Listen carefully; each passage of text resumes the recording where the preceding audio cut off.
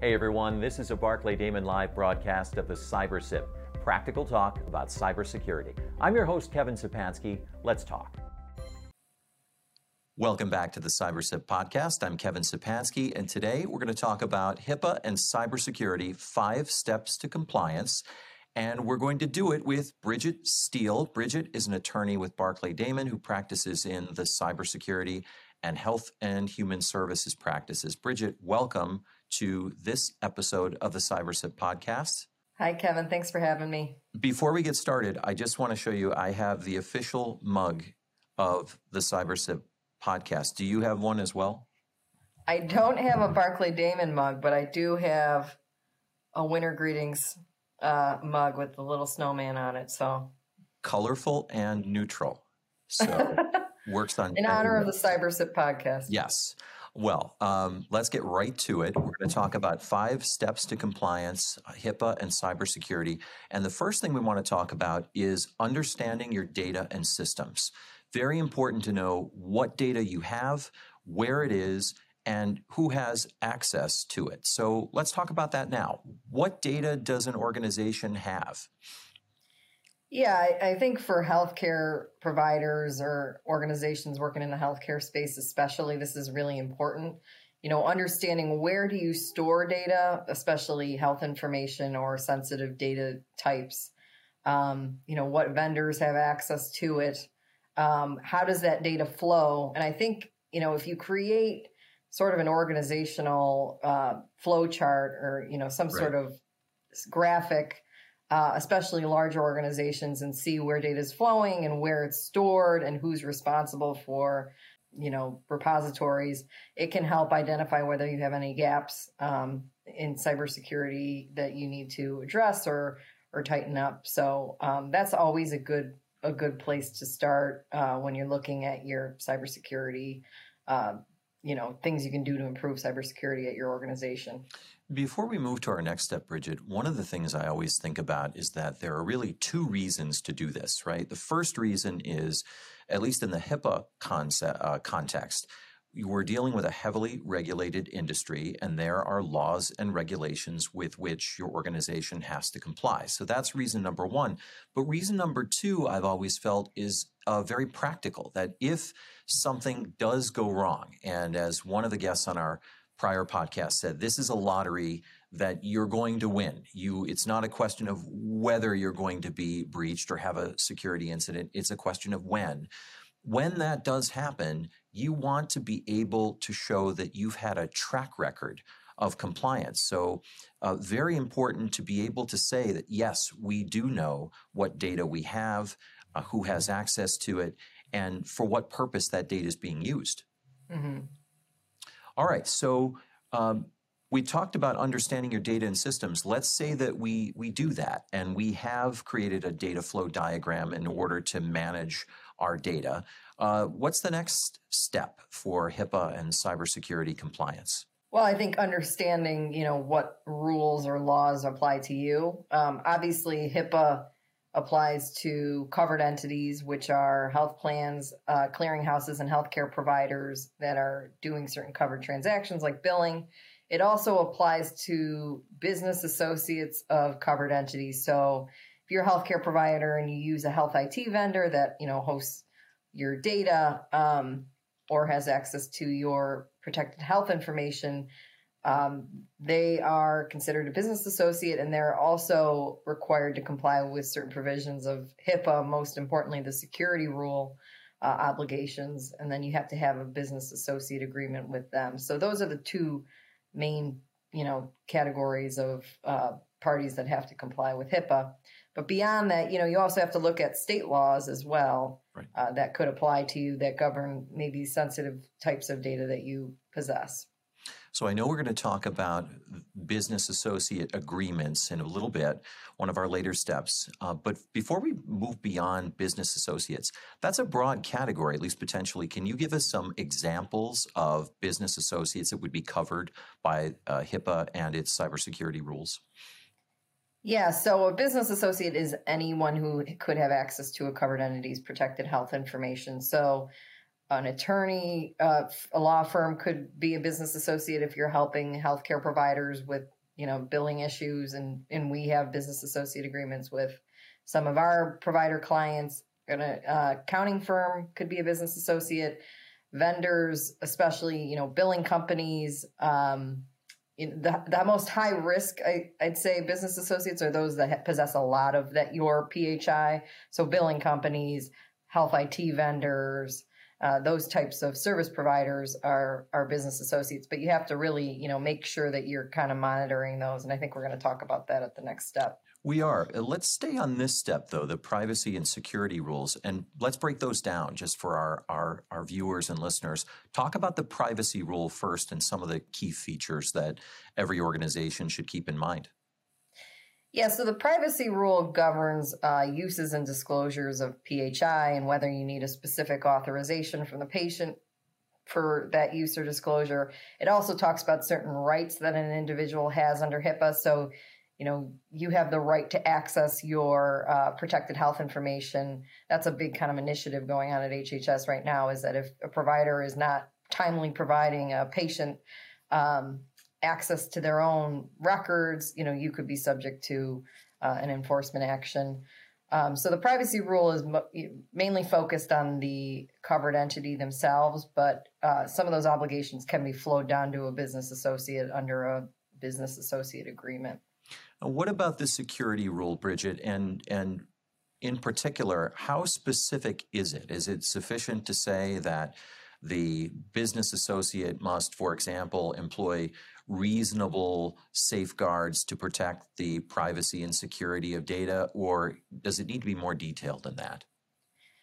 The security rule is very detailed. It, breaks down safeguards into 3 buckets. So administrative safeguards, your policies and procedures, having a security officer, those administrative steps that you take to make sure that you're complying with HIPAA. Then there's physical safeguards, which include, making sure that physically protected health information is safeguarded, things are locked up, and that type of thing, that when you're disposing of PHI, that you're doing it in a way that meets the HIPAA security rule. You're not just, throwing paper in the dumpster. Right. You'll get an enforcement action for that. Mm-hmm. And then also technical safeguards that are in place.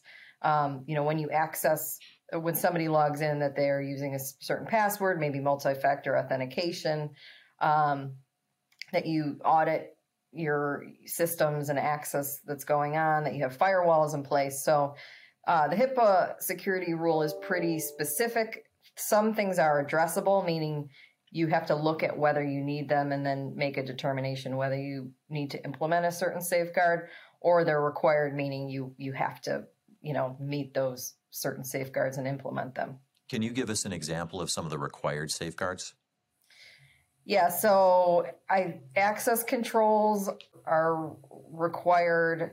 Encryption is actually addressable, but at this point in time, it's meaning it's not actually required as we sit here today. But what you have to understand about addressable is you can't just, decide, kind of arbitrarily whether to implement something. And in today's world, it's really hard not to say that you have to implement encryption. So most organizations need to have encryption implemented because when you look at the risks and weighing the risks that your organization faces on a day-to-day basis, you really need to be using encryption when PHI is at rest or in transit. No, and I think we've seen and been involved in enforcement actions and regulatory investigations, and in our experience, at least, it's not a very useful answer when the regulator asks, do you have multi-factor authentication? Do you have encryption or smart passwords? And you say, well, no, I don't, but it's not technically required by the rule. The regulators like to know that the organizations within their purview are following best practices at this point. Yeah, and I think saying it's not technically required is a little misleading, because if you look at the risks, the only determination you can make is that you need to implement it, then it essentially is a requirement. So It's a little bit of a confusing point, but I think it's an important one. So we talked about understanding data and systems, and we talked about the HIPAA privacy and security rule. Our next step is vendor management, or what I like to call vendor management, but this is really the piece that involves an organization's sitting down with its business associates and developing an agreement that implements, in effect, these safeguards, right? Yeah, so the business associate agreements have to be in place between the covered entity and their service providers that could have access to PHI. Typically, there's some sort of underlying service provider agreement that might cover limited liability and insurance requirements. Sometimes some requirements are built into the BAA themselves. A lot of the clients we work with these days, their standard BAA form that they use goes way above and beyond what the minimum requirements are under HIPAA. And there's a lot of, requirements from a security standpoint that are in their BAAs that, are just kind of good practice or best practice. Mm-hmm. If you are a service provider contracting with a hospital, for example, you're going to see provisions in there that are pretty standard, like you can't, store data offshore, which means outside of the United States. You can't sell PHI.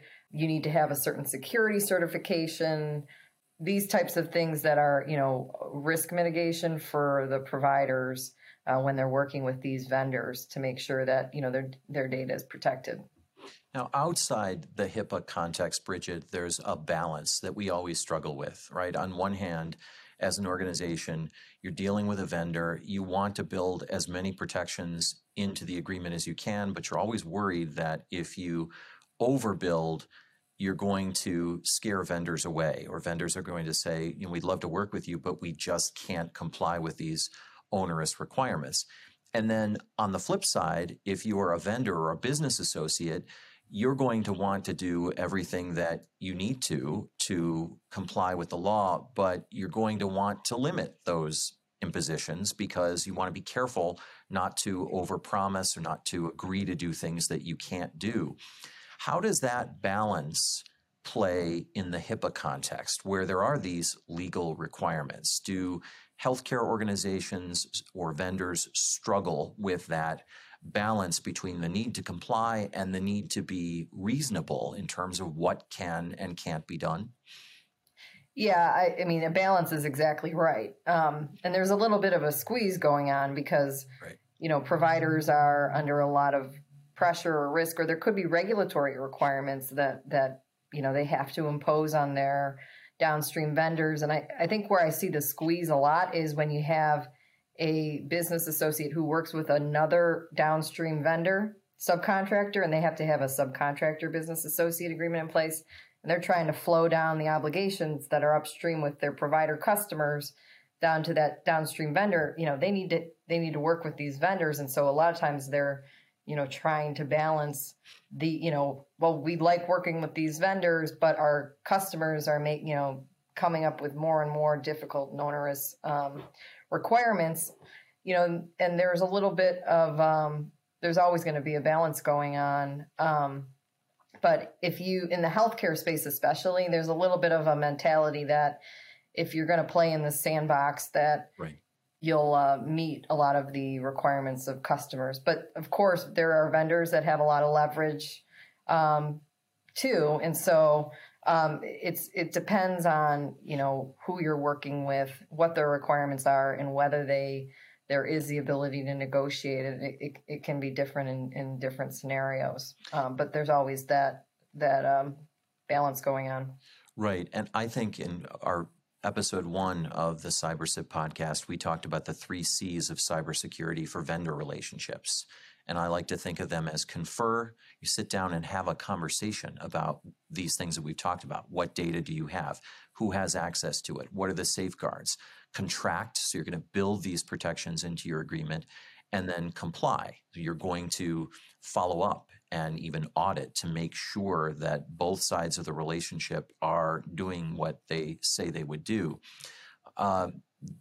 What's your experience on that? Sometimes I think it's just a battle of the forms. One party will send out their version of the contract. The other party gets a lawyer and sends out another version, and somehow they come together. But is that really the right way to do it in the HIPAA context?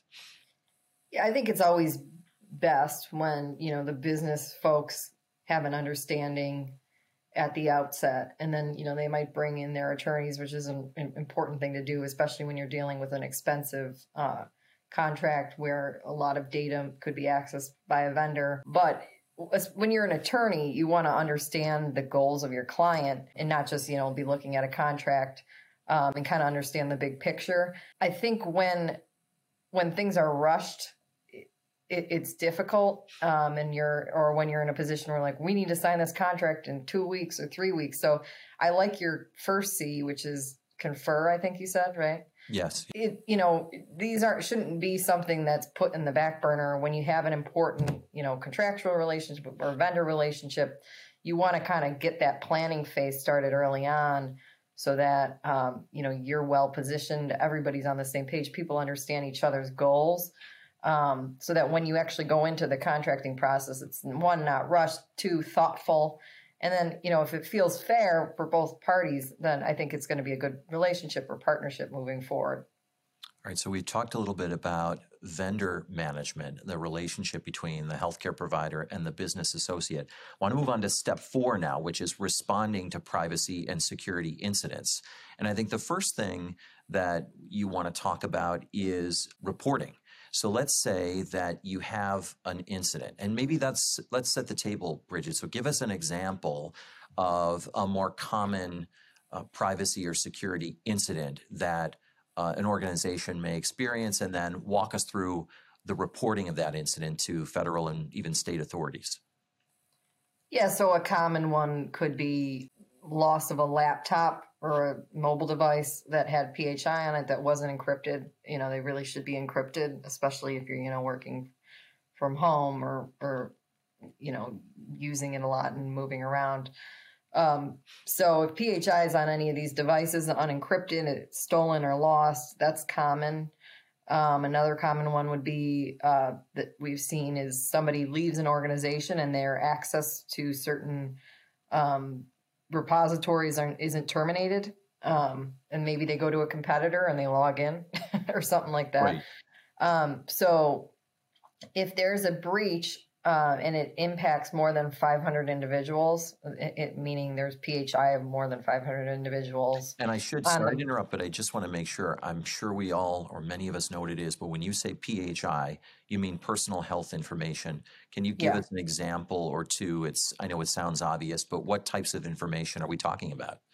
Yeah, so it's PHI is actually a fairly simple, the simplest way to think of it, and I'm kind of boiling it down a little bit, is identifiable health information. So something could be PHI if it, is an agency that you receive services at. So Kevin Skapansky at a certain healthcare provider receiving services, that's PHI because your name, Kevin Skapansky, along with the fact that you receive services at a certain agency, those two together would be it's PHI. So it can be pretty easy if you're storing PHI to, especially if you are on your mobile device or on your laptop, if you have any kind of billing files or spreadsheets with patient-specific information, and you lose that laptop or mobile device, you're in a breach situation, and you have to presume that you have a breach unless you can do a risk assessment and determine that there's low likelihood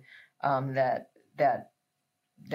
breach occurred. All right, so let's talk about that, because I think that's an area that is confusing and sometimes even frustrating to those who work in the industry. Let's say that you find that you left your laptop in the car overnight.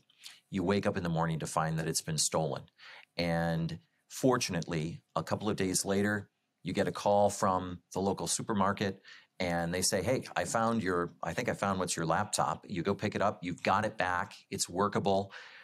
How do you decide then that the information has been accessed, triggering a reporting obligation, when you're not sure, and in fact, it might very well be doubtful that some random person broke into your car for the purpose of accessing someone else's PHI? How does that work? Yeah, you'd have to do a risk assessment. In that situation, you may bring in someone to do a forensic review of the laptop. Was it turned on during the period that it was missing? Is there any way to see whether anything was accessed. If you can, if a forensic review can show that it wasn't, turned on or accessed during a specific period, then you may be able to reach a conclusion that you don't have a breach. I think a lot of times in a lot of areas where we deal with in the cyber group is when you don't know. And a lot of typically when you don't know, it's hard to, overcome that presumption that you have a breach, and it may be reportable. But you have to look at different factors. If it was left, if you work for a healthcare provider and you went to a hospital and was left with a hospital and then they returned it, it may not be a breach because you're both covered entities, and if they sign something saying nobody, nothing happened and we kept it secure, whatever, you might be able to reach a determination that there's not a breach. But it's very case specific, it's very fact heavy, and you also have to produce a written report. So you can't just say, subjectively make a subjective determination and say, not a breach, and go on. You have to look at the factors, weigh them, and you have to have a written analysis that you keep in your file. And that written analysis comes at least first from the forensic provider, which to me underscores the need to retain a capable, experienced forensic expert who can look into the matter and tell you whether or not the areas in your system containing PHI were accessed. If not, then you may be able to call it a day. But if that access, what happens if that access can't be ruled out? In other words, there's no evidence that a bad actor did access PHI, but it's theoretically possible and the forensic expert can't rule it out. Yeah. So in that case, I guess the tie goes to the runner. In other words, if there's any doubt, that creates a duty on the part of the provider to report it to the appropriate authorities.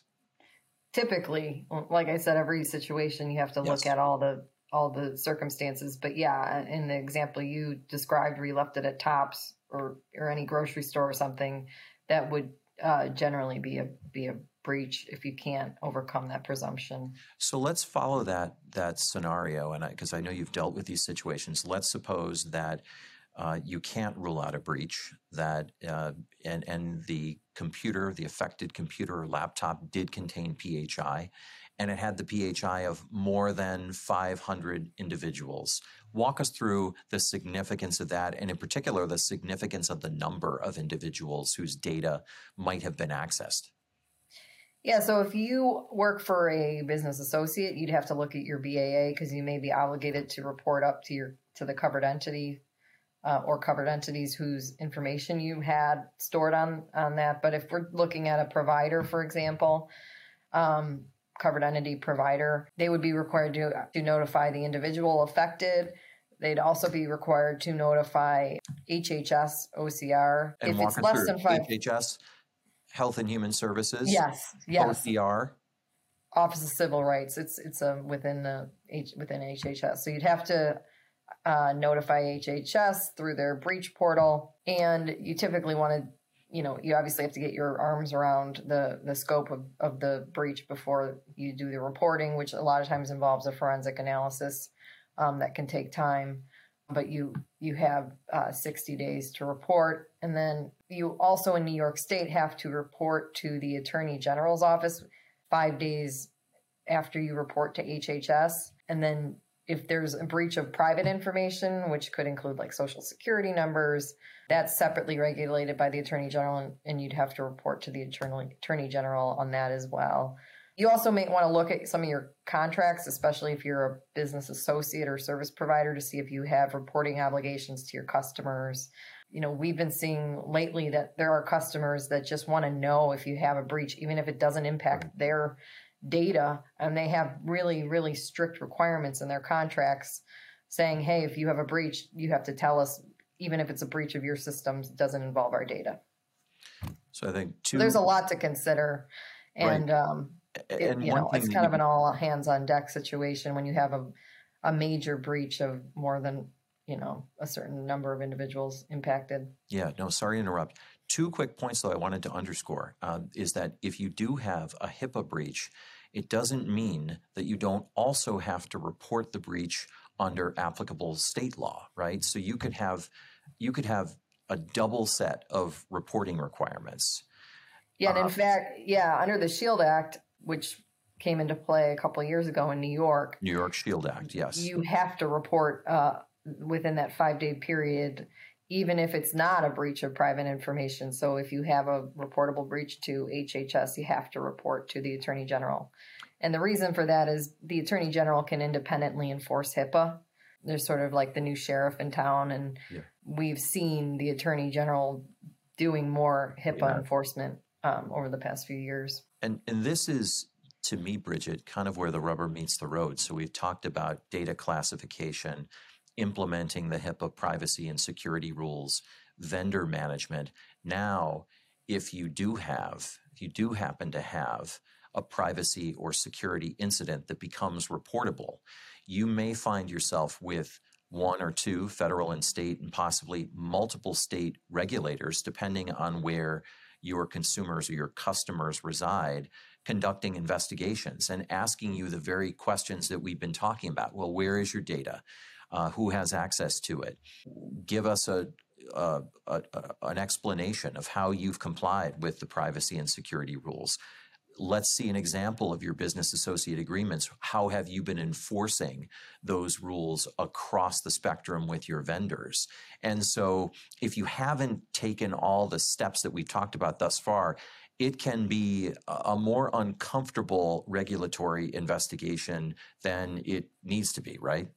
Oh, yeah, certainly. I mean, and that's a lot of times where a provider will get hit is there's some sort of breach and there's an inquiry or a request for information, and your answers kind of indicate that you really haven't been complying with HIPAA before this breach happened. Maybe you didn't do a risk analysis looking at, which is required under HIPAA, which is essentially looking at where you store data and where you have gaps and trying to kind of shore that up. Maybe you didn't have adequate policies and procedures. Maybe you're not training your workforce appropriately on HIPAA. So yeah, you want to make sure that, because I think we both know that you can be a perfect, HIPAA compliant entity and you can still suffer a breach, Sure. or an attack. So you want to be in a position where you can say, look, we've done everything we could, but this, still happened, and we're going to continue to take measures to make sure something like this doesn't happen again. And as we've seen in the regulatory investigations we've been involved in, it can be much easier. It's not that it isn't challenging, but it can be much more effective if you can tell that story of compliance. Right. And of course, we've seen situations where that can't be done, and every situation is different. Sometimes we can help in those situations too, but it is much more challenging if you don't have that record of compliance to talk about. Right. So in the time we have left, Bridget, I want to talk about the fifth step of HIPAA and cybersecurity, that fifth compliance step, and that is learn from your mistakes, right? So talk about that for us. What mistakes and how do we go about learning from them? Yeah, so I think I talked about some of the common calls that we get, from our healthcare clients. There's missing, your laptop lost, or a lost phone, misfired emails, misdirected mailing. When you terminate someone and you don't terminate their access controls or access rights to certain databases. So those are common calls, but you have to kind of, when you have issues or reports, you have to shore up, what you're doing and how can we improve on what we're doing. So looking at your policies or improvements to your policies, following along with what's going on in terms of enforcement, doing audits, kind of always looking to get better. Bridget, can I step back for a second? You mentioned following along in looking at enforcement actions. talk to us about how an organization can go about doing that, because there are online sources that we can track, that a business can track to see what's going on in the field and learn from those experiences that others have had.